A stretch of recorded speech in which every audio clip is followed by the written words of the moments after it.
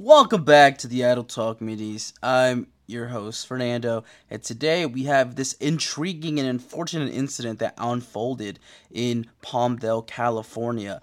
The reason why I'm talking about this today is because I used to live in Baltimore, Maryland, and this kind of thing used to happen all the times, literally like even outside my own door. So I saw this story on my For You page. So apparently this happened on February 15th in 2023 of this year. So a man is accused of attempting to steal a catalytic converter, had his plan take a fatal turn. And let me give you those details. The incident occurred on Tuesday evening just before 6 p.m. in a store parking lot located on the 39th block of 10th Street West.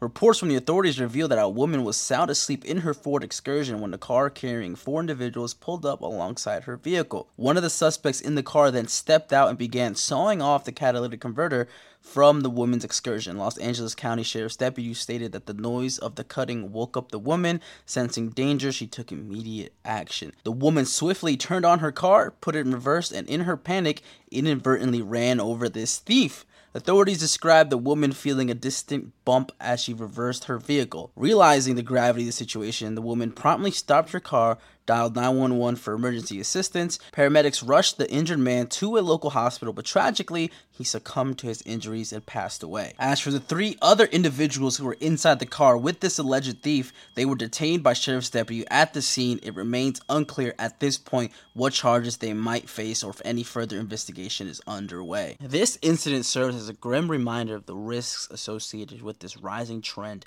of catalytic converter thieves.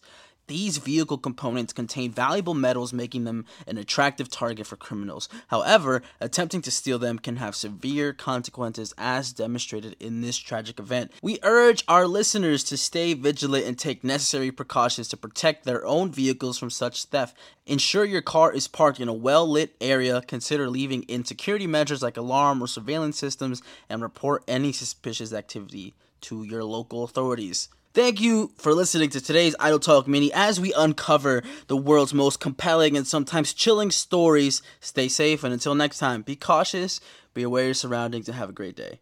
Bye-bye.